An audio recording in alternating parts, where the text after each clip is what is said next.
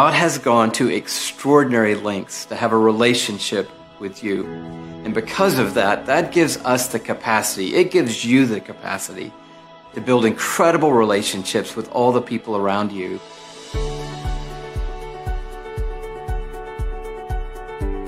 Hi, I'm Louis Giglio with Passion City Church, and I'm so excited to introduce you to Relatable, a 6-week small group resource that's literally for everyone. Relationships are tricky. Whether it's a husband and wife, or whether it's a mom and dad trying to have a better relationship with a son or daughter, whether it's a son or daughter wanting to have a better relationship with mom or dad, might be some unresolved conflict from the past, or you may be in that single season of life, and you just want to prepare yourself for the person that God has planned for you. Well, I believe as we're able to receive what God is giving us and continue to do that, it's going to affect our ability to have meaningful and successful relationships with all the people in our lives. So I want to invite you to join me as we explore together how receiving God's love and embracing God's grace will unlock in us the ability to have a great relationship with God, with our family, with our friends, and ultimately with ourselves. So I hope to see you in Relatable.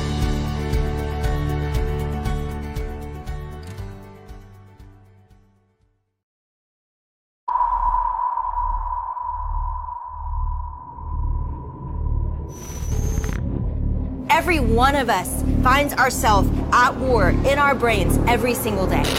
We've bought this lie that we are a victim to our thoughts. We are at war.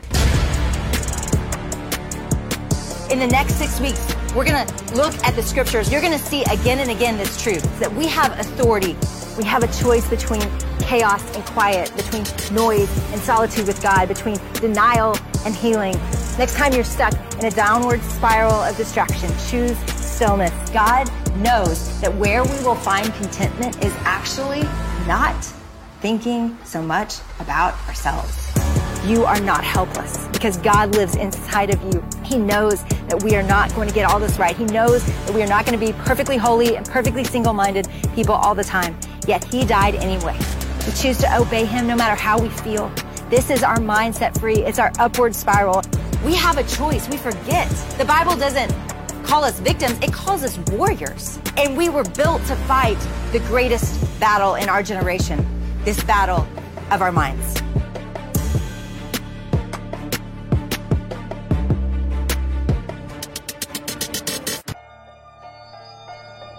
Judgment House is coming to your area. Don't miss your chance to experience Judgment House this year. Over 5 million people have experienced this live drama about the truth of people's choices and their consequences. Reservations are recommended but not required. Judgment House is not recommended for children under 10. Judgment House. Tour your final destination.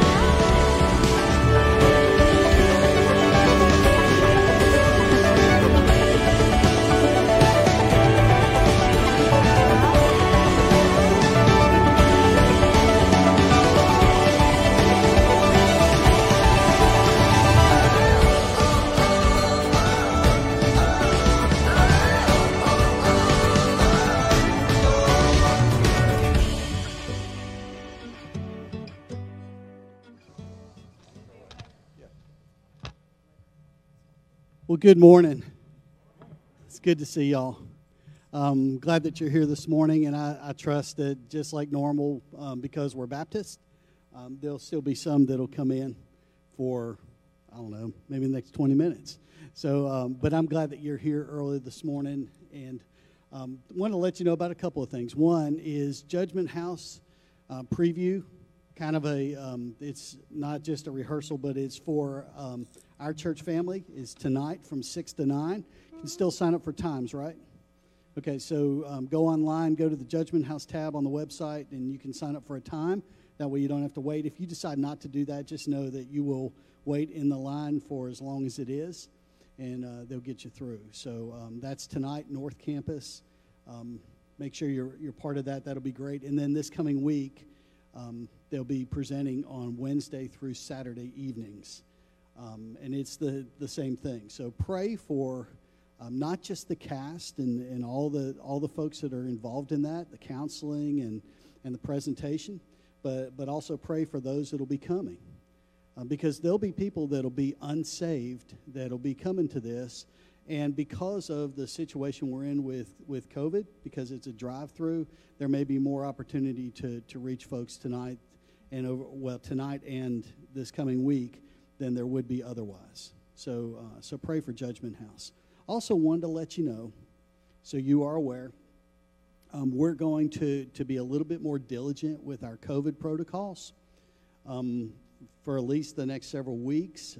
Probably need to be better at it anyways. But we've got a couple of cases on church staff here. Now, last week I mentioned it was somewhere else, but we've got both of our secretaries have tested positive. I'm going to let you know that because it means that you may not get somebody in the office on the phone if you call. And so pray for Elizabeth and Rita going forward, and just know that we're doing all that we can to make sure this is a safe place to come and worship and work and do those kind of things. So just lift them up in prayer and lift our church family up in prayer as we go through this. I'm excited about this morning because we're going to talk about an access pass. Now, we were going to hand something out to you, but decided that may not be the best thing to do this morning. So we're going to pray and get started on our worship. And just excited about what God's going to do this morning. Let's pray together.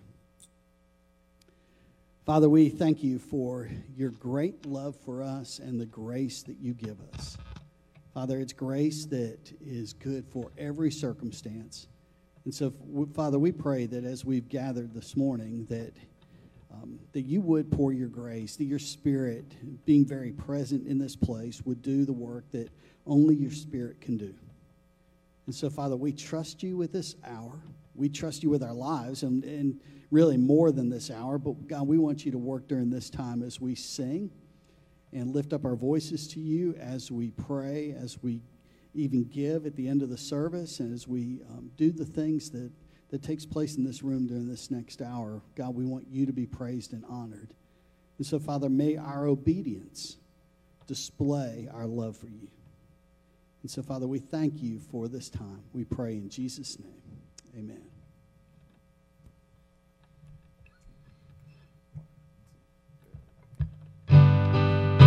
Let's go ahead and stand together, church family. Let's give testimony to what God has done and the power he has and the power he uses through us to reach others as well.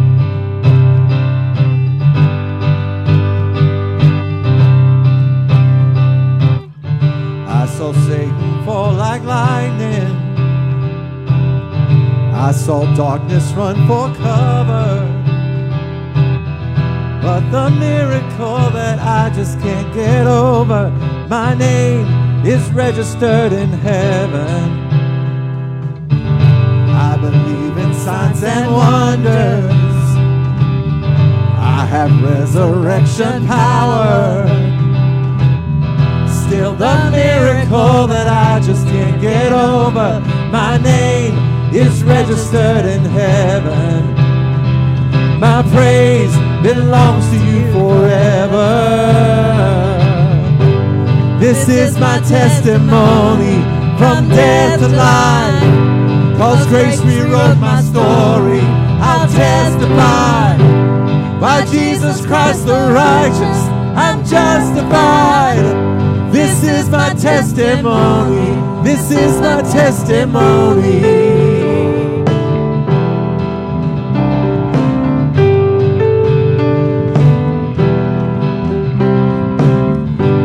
Together, sons and daughters, bought with blood and washed in water. Sing the praises of the Spirit, Son, and Father. Our God will finish what He started. Yes, our God will finish what He started. This is my testimony from death to life. 'Cause grace rewrote my story. I'll testify. By Jesus Christ the righteous, I'm justified. This is my testimony. This is my testimony.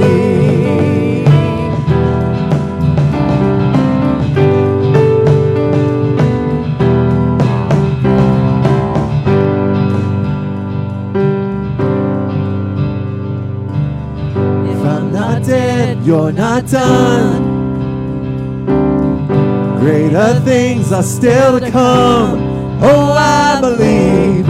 If I'm not dead, you're not done. Greater things are still to come. Oh, I believe. If I'm not dead, you're not done. Greater things are still to come. Oh, I believe. If I'm not dead, you're not done. Greater things are still to come. Oh, I believe. This is my testimony from death to life. 'Cause grace rewrote my story. I'll testify. By Jesus Christ the righteous, I'm justified. This is my testimony. Oh, I'm alive. This is my testimony from death to life. 'Cause grace rewrote my story. I'll testify. By Jesus Christ the righteous, I'm justified. This is my testimony. This is my testimony. Oh, I'm alive.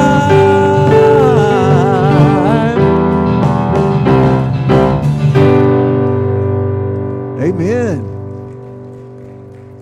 Every time I hear this song, it makes me think of growing up in a church that had lots of testimony time during service where we got to share about what God was doing in our life. And I just love the phrase that says, if I'm not dead, you're not done, right? No matter where we are as followers of Jesus Christ, no matter our age, no matter our placement, where God has put us, doesn't matter what our job is, He's not done with us, no matter what, because He's brought us from death into this life, right? That's amazing news. Let me share this with you real quick. Romans, let me look at the words. Romans chapter 6. It says, for we know that our old self was crucified with Him, so that the body ruled by sin might be rendered powerless, so that we may no longer be enslaved to sin, since a person who is dead is freed from sin. Now, if we died with Christ, we believe that we will also live with Him, because we know that Christ, having been raised from the dead, will not die again. Death no longer rules over Him. For the death He dies to sin once for all time. But the life He lives to God. So you too consider yourselves dead to sin, but alive to God in Christ Jesus.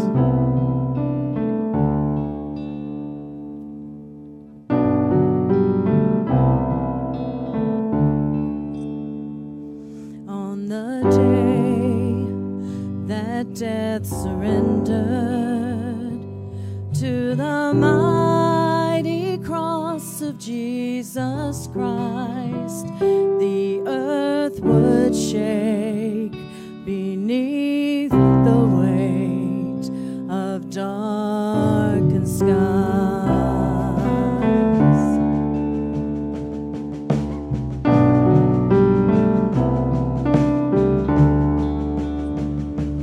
On His brow a crown of sorrow, for a king whose weakness was our strength. No word He spoke, His love was shown.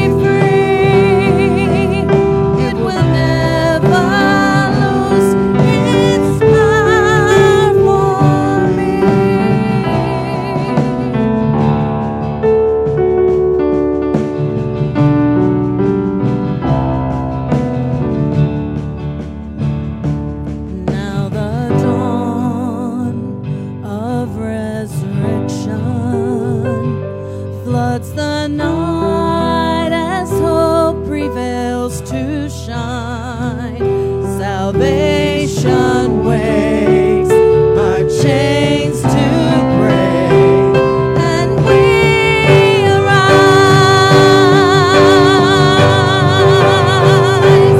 Oh, the cross of Jesus Christ is the reason I'm alive, for His blood has set me free. It will never lose its power for me.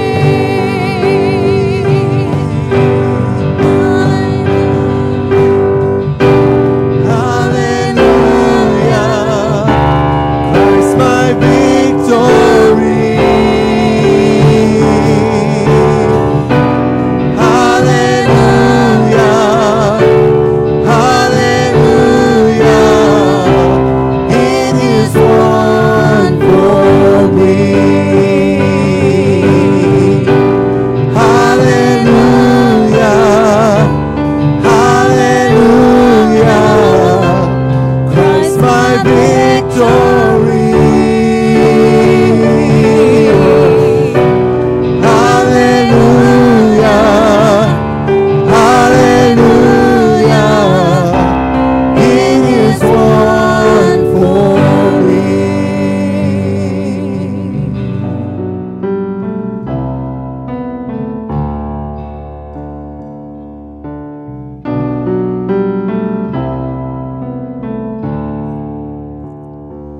On the day He comes in glory to reveal the fullness of His reign, Our hearts will bow before the sound of Jesus' name.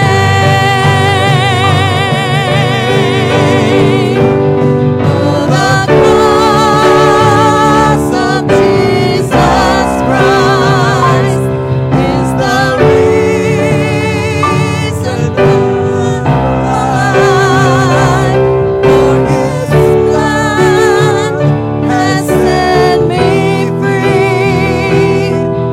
It will never lose its power for me.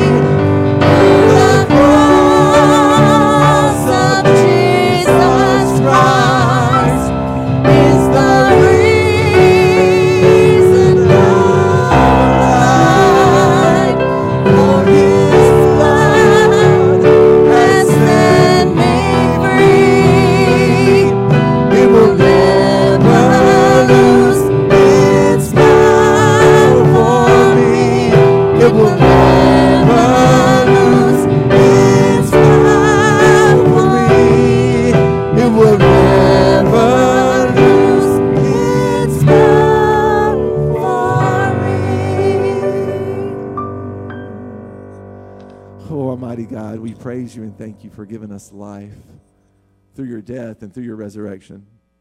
Father, I pray that we will live with that testimony on our lips. Father, that we will show that in the life that we live in front of the people around us. God, I thank you that every moment we live is an opportunity to serve you and is a place that you have called us to with the message that you've given us of a new life in you. Father, continue to be honored and glorified through the teaching of your word today. Holy Spirit, we know you're here. Reveal yourself to us. Help us not to miss you today. Remove distractions from our minds, from our hearts. Work today, Lord, in Christ's name. Amen.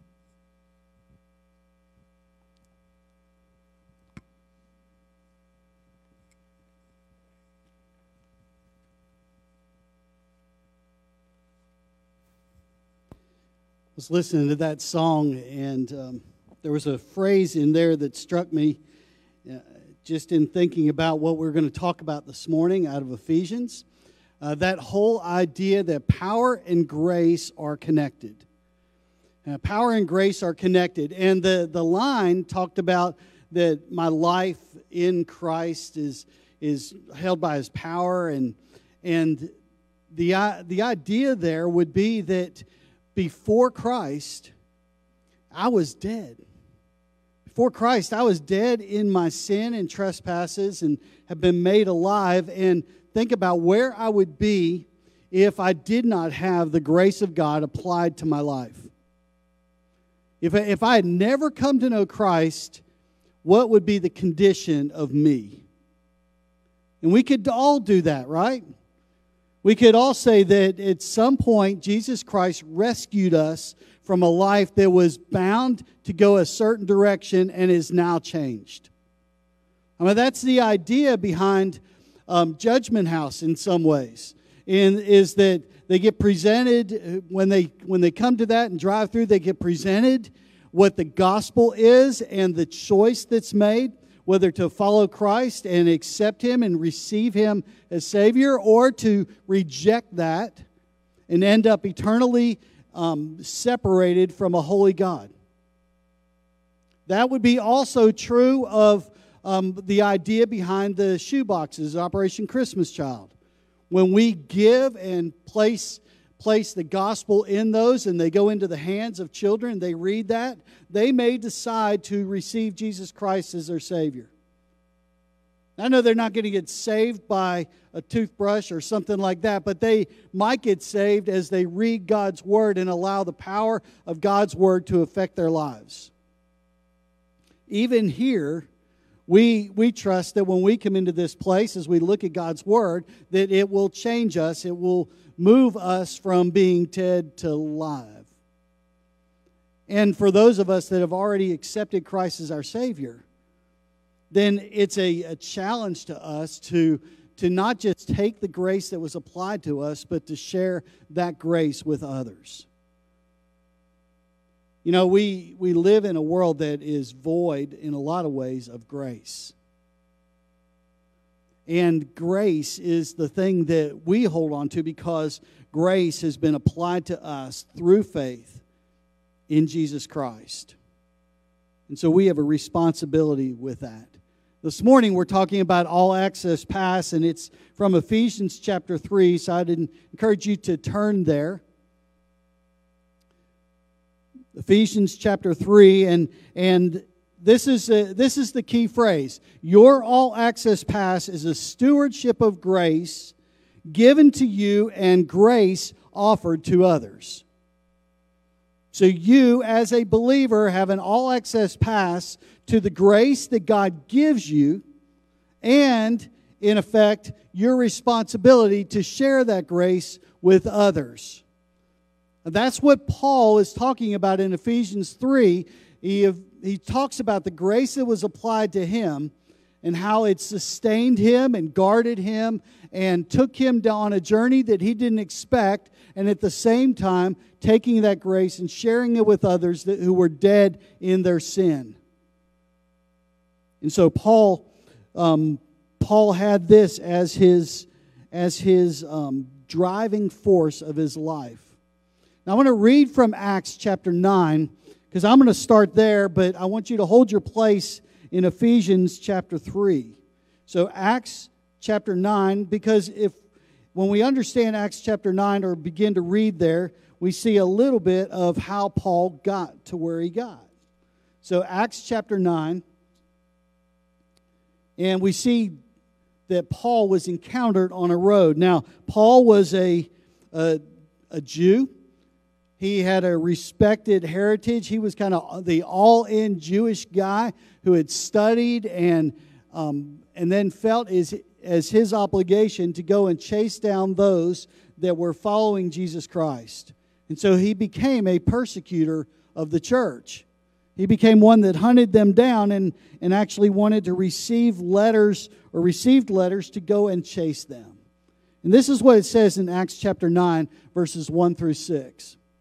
It says, but Saul, and we know that Saul's name changes, Saul or Paul, still breathing threats and murder against the disciples of the Lord, went to the high priest and asked him for letters to the synagogue at Damascus, so that if he found any belonging to the way, men or women, he might bring them bound to Jerusalem. So you get the picture. He asked for permission to go. They give him permission, and his job is to go and find people that are believing in Jesus Christ, to bind them and bring them back to Jerusalem, essentially for trial.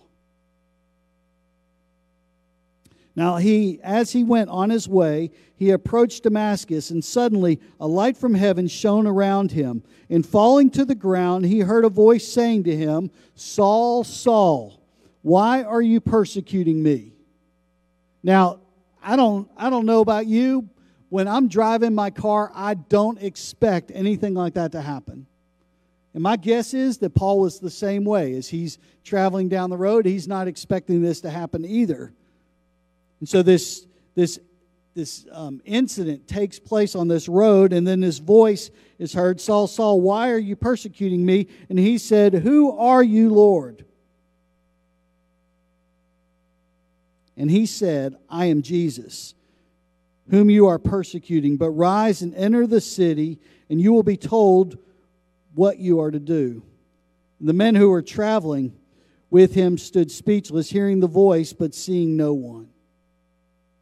And so Saul arose and he began to go, and he's told in Acts 9:15, or Ananias, the person he's supposed to see, is told in 9:15 exactly what Paul's mission, or Saul at that point, his mission is going to be. Look what it says in verse 15. Verse 15 says, "But the Lord said to him, 'Go, for he is a chosen instrument of mine to carry my name before the Gentiles and kings and the children of Israel. For I will show him how much he must suffer for the sake of my name.'" Now that's a pretty ominous call, isn't it? For Jesus to stop you in the middle of what you're doing and completely change the direction of your life. It's what we've been talking about for several weeks. It's that I'm going one way and I get turned around 180 degrees and begin to follow Jesus. That's exactly what happens here. Paul, or Saul, has an encounter with Jesus Christ, and it changes the direction of his life. And so Paul was a recipient and a relator of God's grace.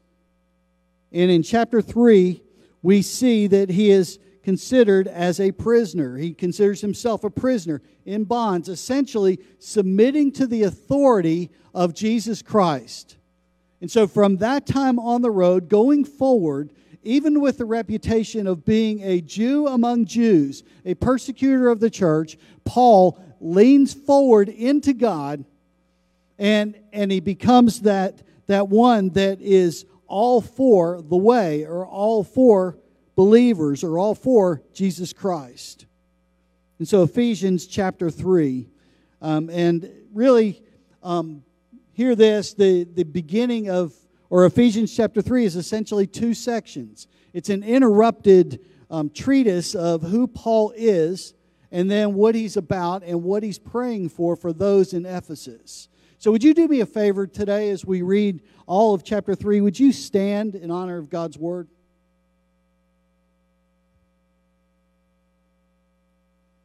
Ephesians chapter 3, starting at verse 1.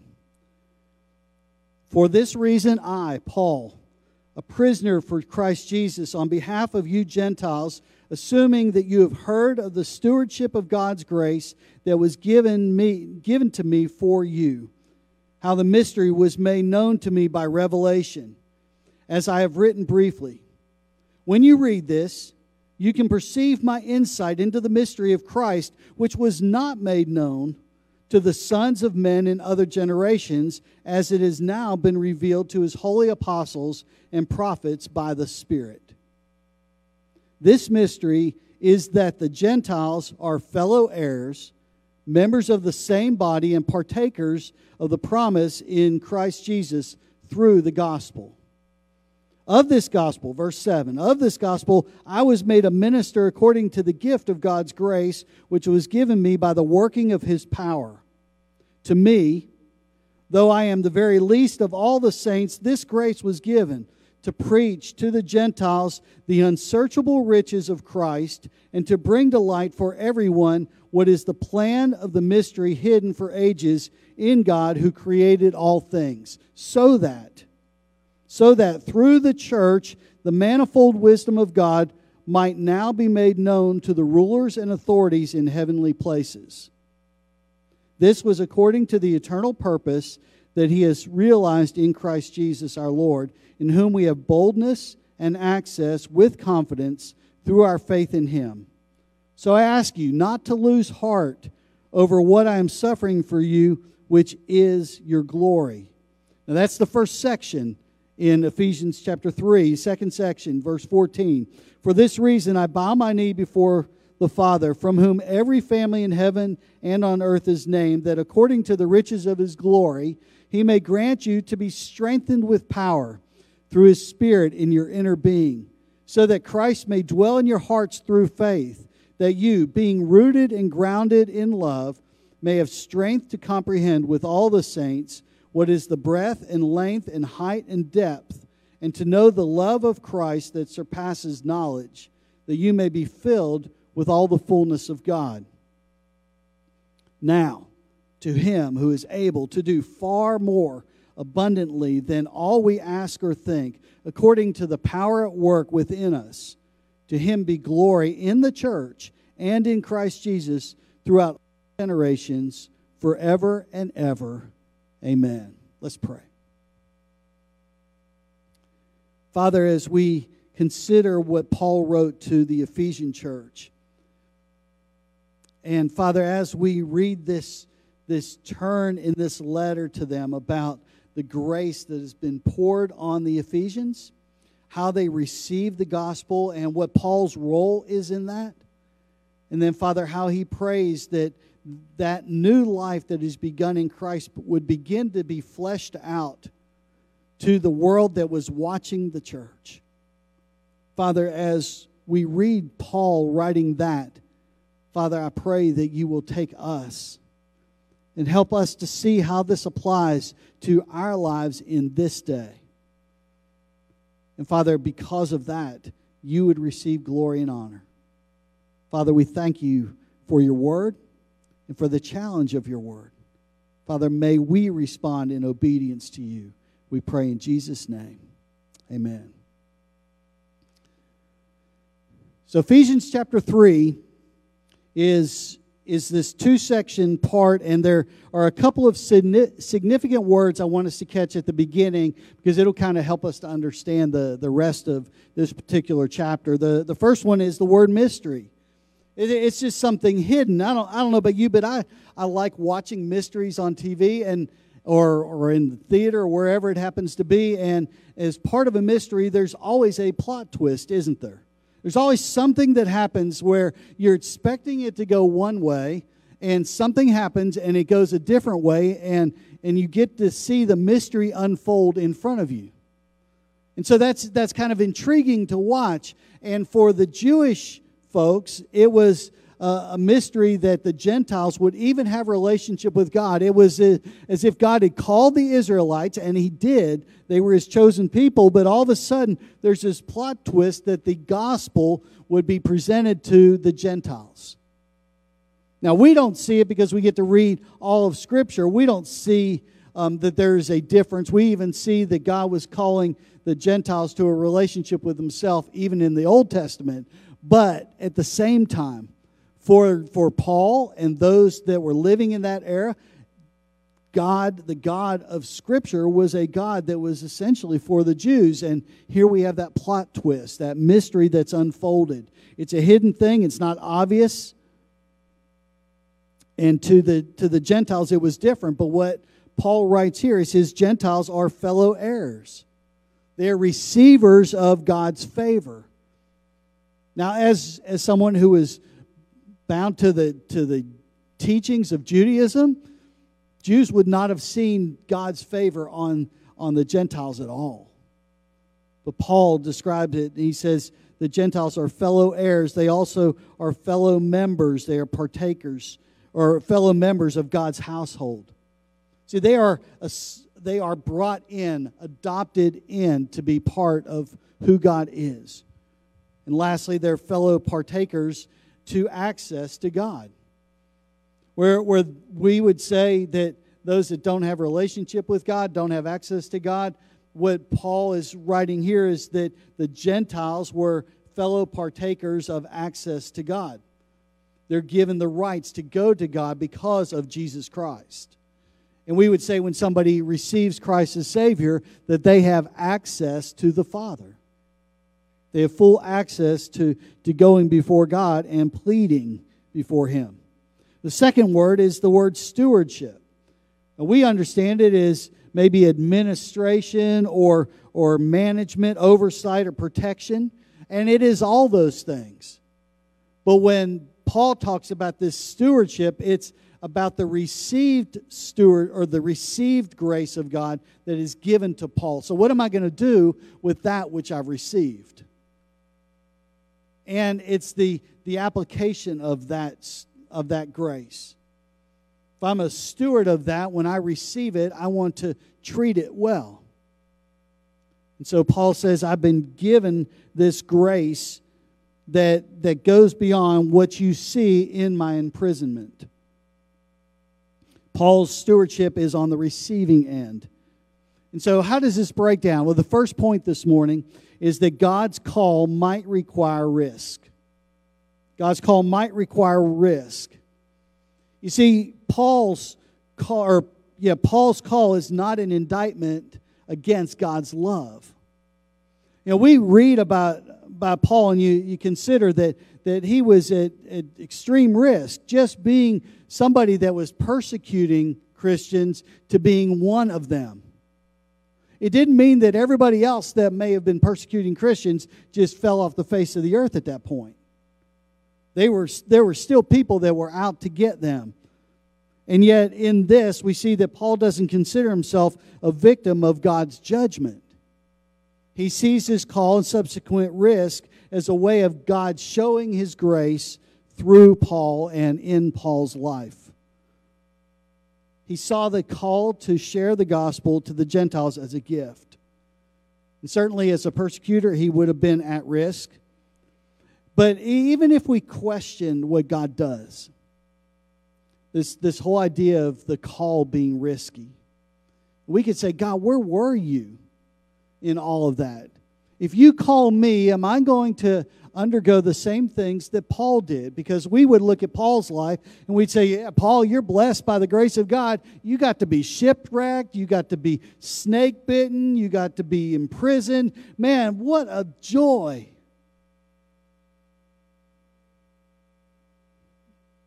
Let's do it, you know. We don't look at it like that. We think, man, being Paul, and that well, I'm not going to use that word.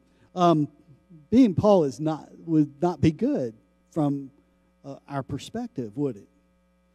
We would see it as, was Paul undergoing judgment? Was Paul being not blessed in his ministry? But Paul is blessed. And so what he writes in verse 13, so I ask you not to lose heart over what I am suffering for you, for that it's your glory. Don't lose heart because you see me suffering in the risk while I am following God's call. And as a person of Ephesus, understand that if God calls you, it may be risky. You're living in a world that does not like Jesus Christ. And as long as the world does not like Jesus Christ, you fulfilling your call to follow Him and share the gospel is a risky proposition. We don't take that risk very often. If our employer says, do not share Jesus Christ, we say, oh, okay, all right, I won't. I'll just keep my mouth shut. Or go someplace and share and say, be outside this box. Deb and I watched a movie last night about it was a Coast Guard movie off the east coast of New England. And it was a movie where this guy who was just all about following the rules to the letter. I mean, his fiance or his girlfriend asked him to marry him. He was supposed to go to his superior and ask for permission, and they said, it's just a formality. And he said, but I have to do it. It's just accepted. Well, I have to do it. And he goes through all these things, and and they get to this half of a ship, and they get there, and he says, how many is this boat supposed to hold? And they said, well, tops 20. He said, what does regulation say? And it was like 12. And he goes, we can't leave anybody. And so he loads up 32 people on this boat and drives them back to shore. It's a fascinating movie, but it was stepping into a risky situation to be able to do something that regulation wouldn't allow, but it meant saving. Sometimes we get called into risky situations that will allow us to share the gospel, and we understand the risk, but we also understand the reward. God may call us, or God's call may require risk. Barnabas Piper said this. He said, we want to know what only God can know.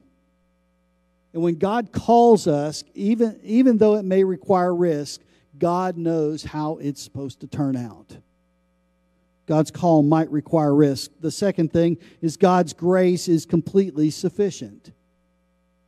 You see, Paul realized the grace of God was his strength for the difficult task of taking the gospel to the Gentiles.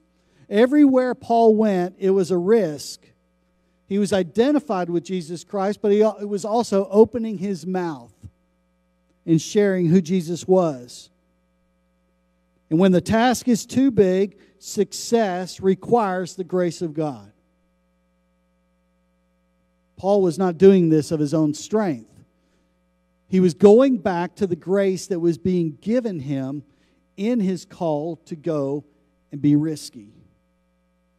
And so how can we see the appropriation of God's grace if we're not willing to step into risky places or have risky conversations?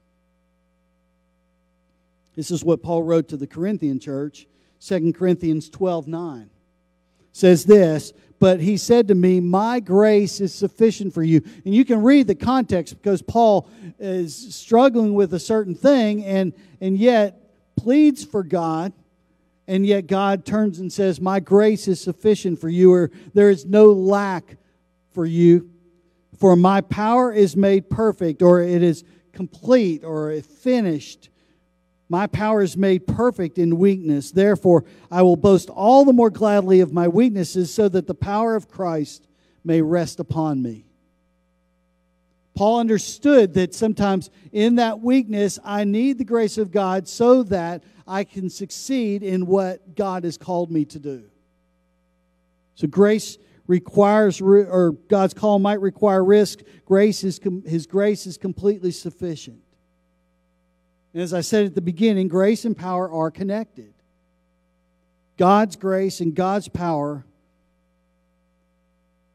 are directly intentional in what Paul is called to do. It's a harnessed power.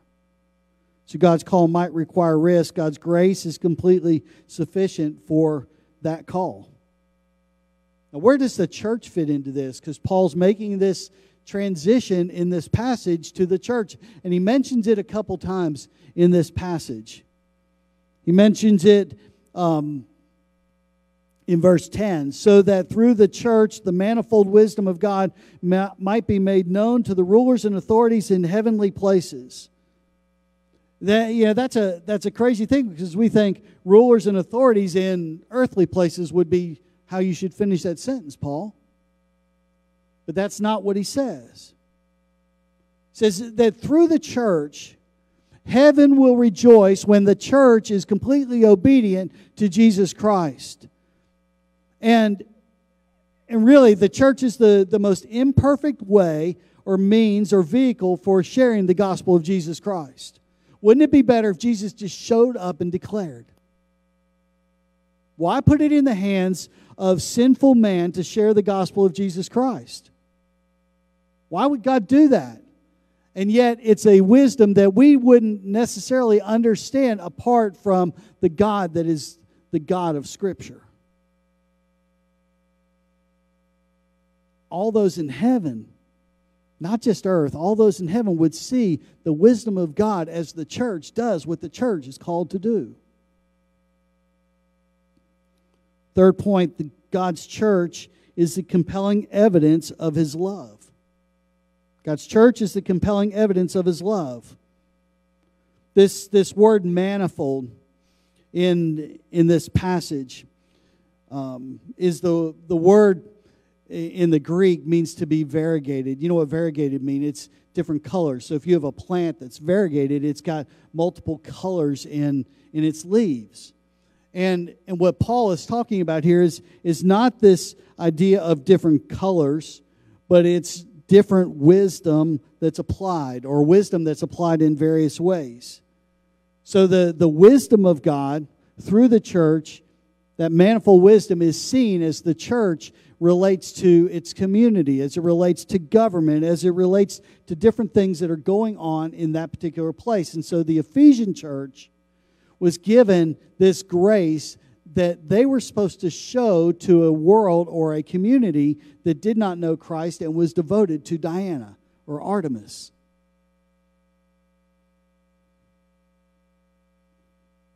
And then it says, places are known in heavenly places, the witness of spiritual realm of the redemption of man, and it brings glory to God. Access, yes. We talk about Paul's imprisonment, we would be concerned with that. But Paul doesn't seem to be near as concerned as we would if we lived in Ephesus. Paul says it's a way for God to show grace. And so Paul prays. Verse 14, for this reason I bow my knee before the Father, from whom every family in heaven and on earth is named, that according to the riches of His glory. So he's going to bow down and he's going to plead God and say, God, would you, out of the riches of your glory, give believers in Ephesus this? Give them inner strength, strengthened with power through His Spirit in your inner being. So an inner strength to deal with the circumstances of life. Second thing he prays, so that Christ may dwell in your hearts through faith, that you, being rooted and grounded in love, may have strength to comprehend with all the saints what is the breadth and length, height and depth, and to know the love of Christ that surpasses knowledge. So he wants them to not just have an inner strength, but a sincerity of love within the body. And it is to reflect the scope of God's love. So if we're going to love, it's not based on the love that is found on TV or somewhere else. It's based on the love that we find written about in Scripture of God's character. And so Paul just doesn't throw it out there and say, hey, I want you to live out with sincerity this love as described by everywhere else. I want you to live out the love that is described by looking at the character of God. That which is the breadth and length and height and depth of God's love. And lastly, to be filled with all the fullness of God, or to have a full spirit, to allow your life to reflect the things that are godly in character. Galatians 5:22 and 23, but the fruit of the Spirit is love, joy, peace, patience, kindness, goodness, faithfulness, gentleness, and self-control. So we look at that and we say, how is my life reflecting the full Spirit of God to those that are around me? Paul got to live out these things from a prison cell, and yet he writes to a group of people in Ephesus that are living free, but still bound within a society that does not believe in who God is. So what can I do?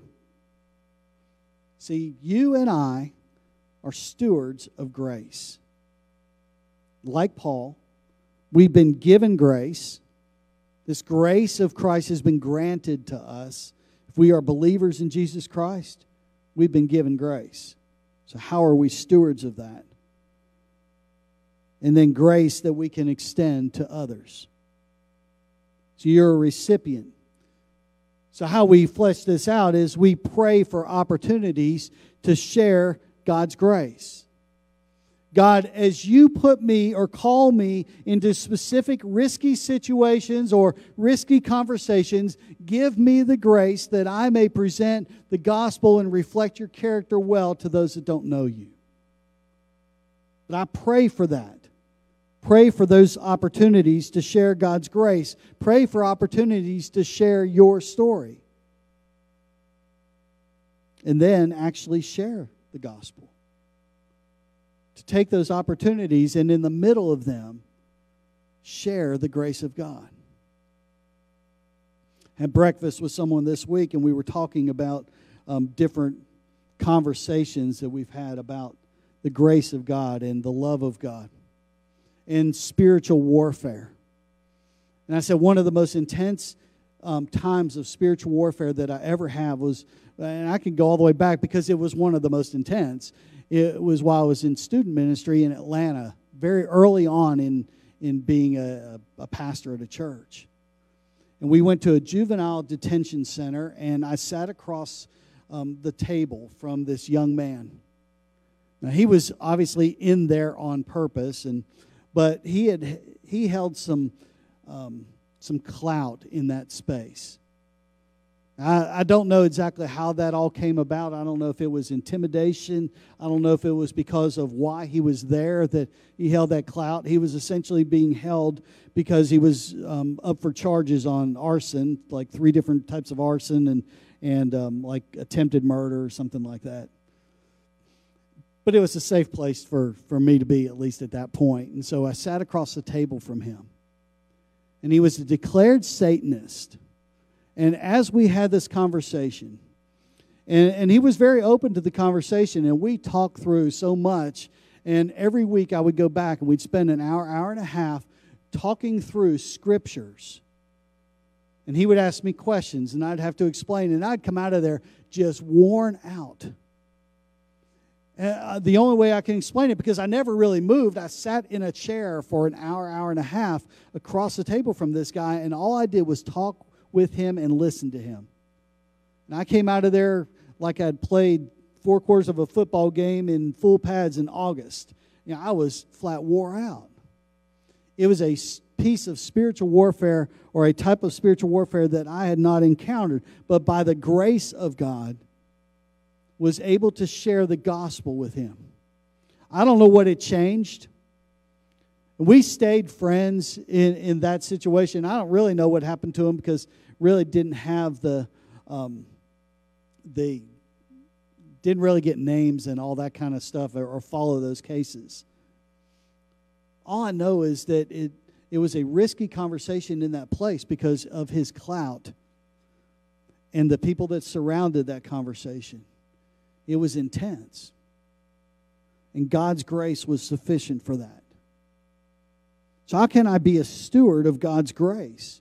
How can I step into conversations like that? And it may not be that intense. It may be just the start of a conversation with somebody that you don't know all that well, but you begin a relationship.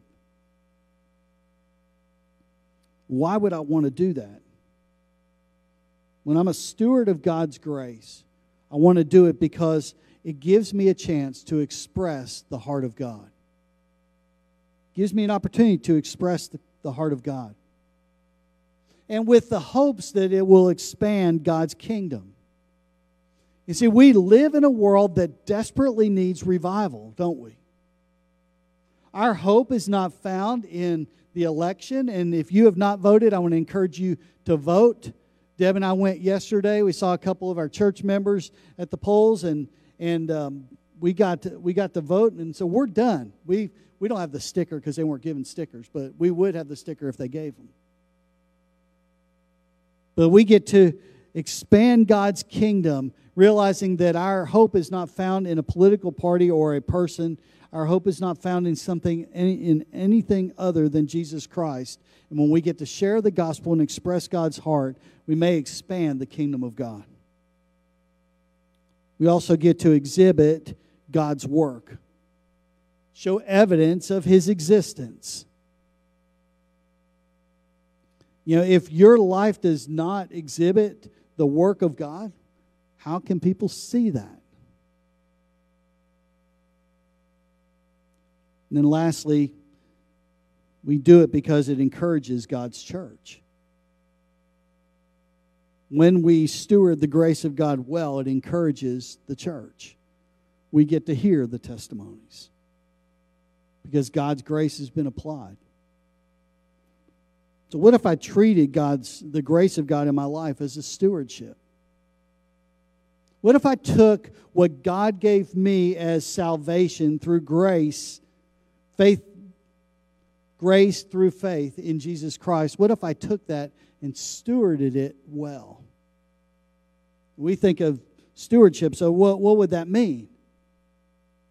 It may mean that I would be willing to lead a small group, a Sunday school small group, each week. I'd be willing to do that. It may be that I would talk to a friend about Jesus. It might be that I would be faithful to give to the church because that is an evidence of God's grace. And you could throw a lot of other things into that mix. How can I essentially apply the grace of God? But let me ask you this. If we're talking about application of God's grace and we say, yeah, I received the grace of God, it's good. Are you stewarding it well? Are you stewarding it in a way that says God is able? Because when we step out of obedience to Christ, when we step away from God's Word and say, that part doesn't apply to me. That particular precept or principle doesn't apply to my life because I might have issues with that, or it makes me uncomfortable, or I don't feel equipped. At what point does the grace of God get to kick in and it makes sense? When is God not able to give you enough grace? I just can't do that right now. Why not? Is God's grace not able? You're not able to move there? Look at the last part of this passage. Verse 20, and I think Paul wraps up this whole idea of stewardship of God's grace in this last two verses. It says, now to him who is able to do far more abundantly than all we ask or think. So we know that God can do it. He certainly has the ability to do that. Now to him who is able to do far more abundantly than we all ask or think, according to the power at work, where? Where? Within us. Oh. So it's God's power. So God can do something, and the power to do that is already within us, but it doesn't come from us. It comes from God. It comes from the application of His grace. To Him be the glory in the church and in Christ Jesus throughout all generations forever and ever. That word able is the same word we would see for dynamite, dunamai. It's the ability by strength. But it's not our strength. It's an inherent strength that comes from God. John Stott wrote about faith. He said, faith is a reasoning trust, a trust which reasons thoughtfully and confidently upon the trustworthiness of God. So if we're really going to have faith, if we're really going to have the application of what Hebrews 11 says, when it says without faith it is impossible to please God, that we have to step into a world that says God is trustworthy and steward the grace of God well.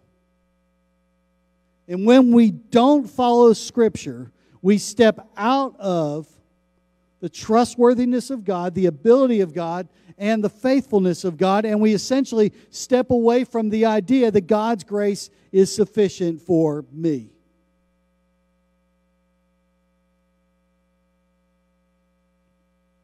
God's glory through the church. And so individually we must apply the grace of God and do the things that God calls us to be obedient in all of it. but we also do it as a church. We take our personal deportment to the responsibilities we have as part of the church as serious.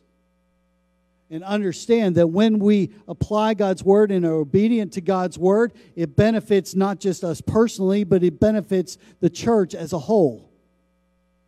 The flip side of that is true as well. When we say, God, you're not able to do this. You're not able to do this, then it affects the church negatively. There are people that sit in pews every single week that have been called or equipped to teach, and it's risky because you don't know all the answers, and I've heard that before. But I don't know how to answer those questions. But if God applies His grace, step into it. If you're gifted in teaching, don't worry about knowing all the information.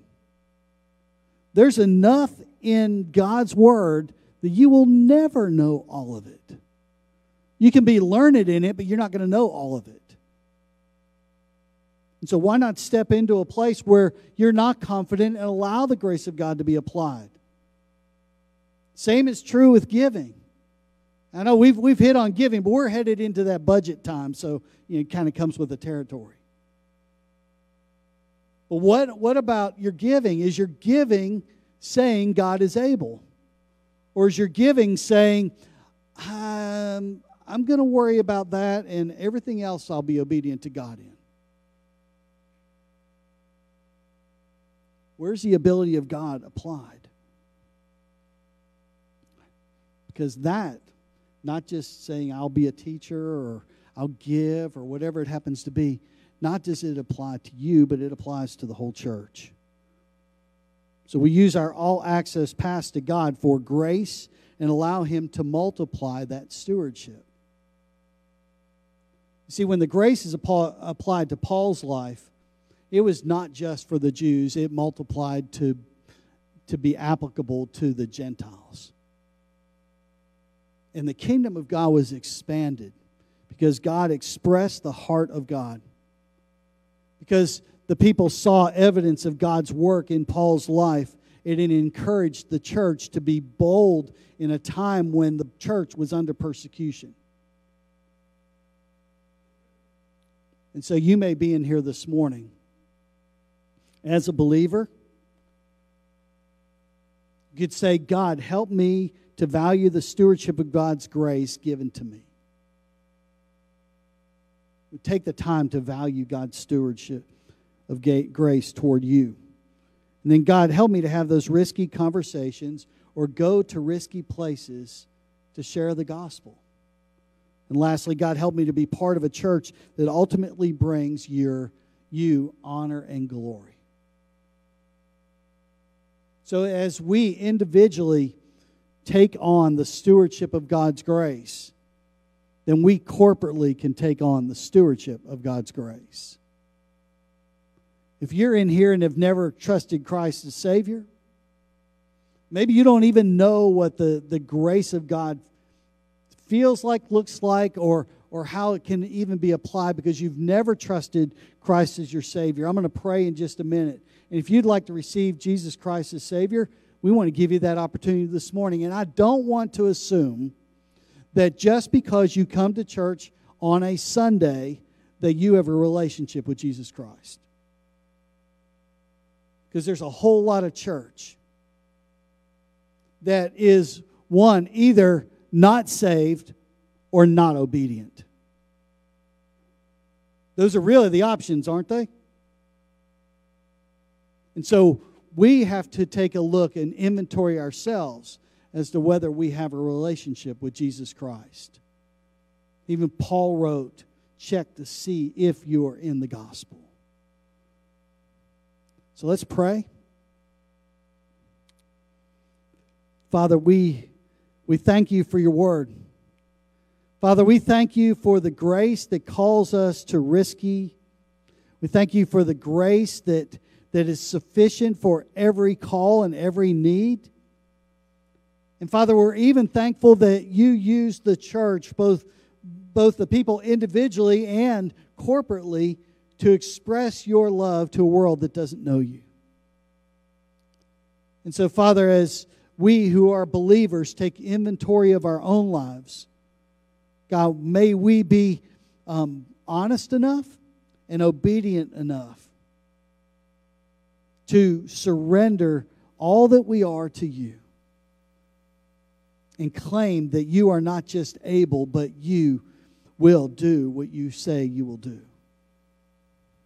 God, for those that are unbelievers who may have never received Jesus Christ, God, I would ask them that they would just pray along with me for just this couple of minutes and say to you these words. If you've never accepted Christ and you want to this morning, if you would just say these in your heart and mean it and give God control of your life. Say, God, I know that I'm a sinner and that I cannot save myself. And that sin separates me from you. But God, right now, I want to trust what you did on Calvary over 2,000 years ago. That when Jesus shed his blood on the cross of Calvary, that you took on my sin and the penalty of my sin. Father, I want to trust that that sacrifice applies to me. And at the same time, I also want to trust that the power of the resurrection applies. That I would get to experience eternity in heaven with you. And so, God, right now I turn from my sin. I ask for your forgiveness. And I surrender my life to you from now on. If you're in this place this morning, you've done that. Trust that you will make that public by just coming forward and saying, I asked Jesus into my life this morning. Father, we thank you for your word going forth. That it's not me, it's not anything else. Father, it's your word applying to us, that we would take that and it would be profitable. And so, God, as we enter this time of commitment, Father, some might need to come to the altar and say, I've not considered God as able in my life. And repent of that and say, God, I want to trust you for everything that's in front of me. Father, for the one who did not know you, I pray that they will come forth and just say, I receive Jesus as my Savior. And declare that as an encouragement to the church this morning. Father, we thank you for this time. In our obedience, we want you to be praised. We pray these things in Jesus' name. Amen. Would you stand as Wayne leads us? However God's calling you, whether it's to come and pray, whether it's to say, I receive Jesus as my Savior this morning, you be obedient to Him in this place. In your presence I quiet my soul, and I hear your voice. In my spirit I hear the sound of salvation song. Jesus, Jesus,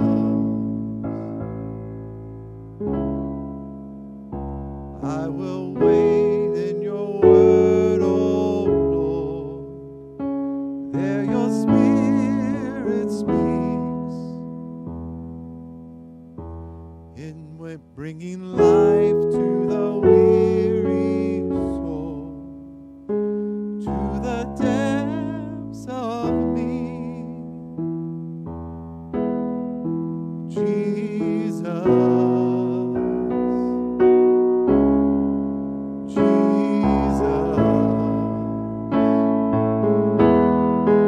Jesus.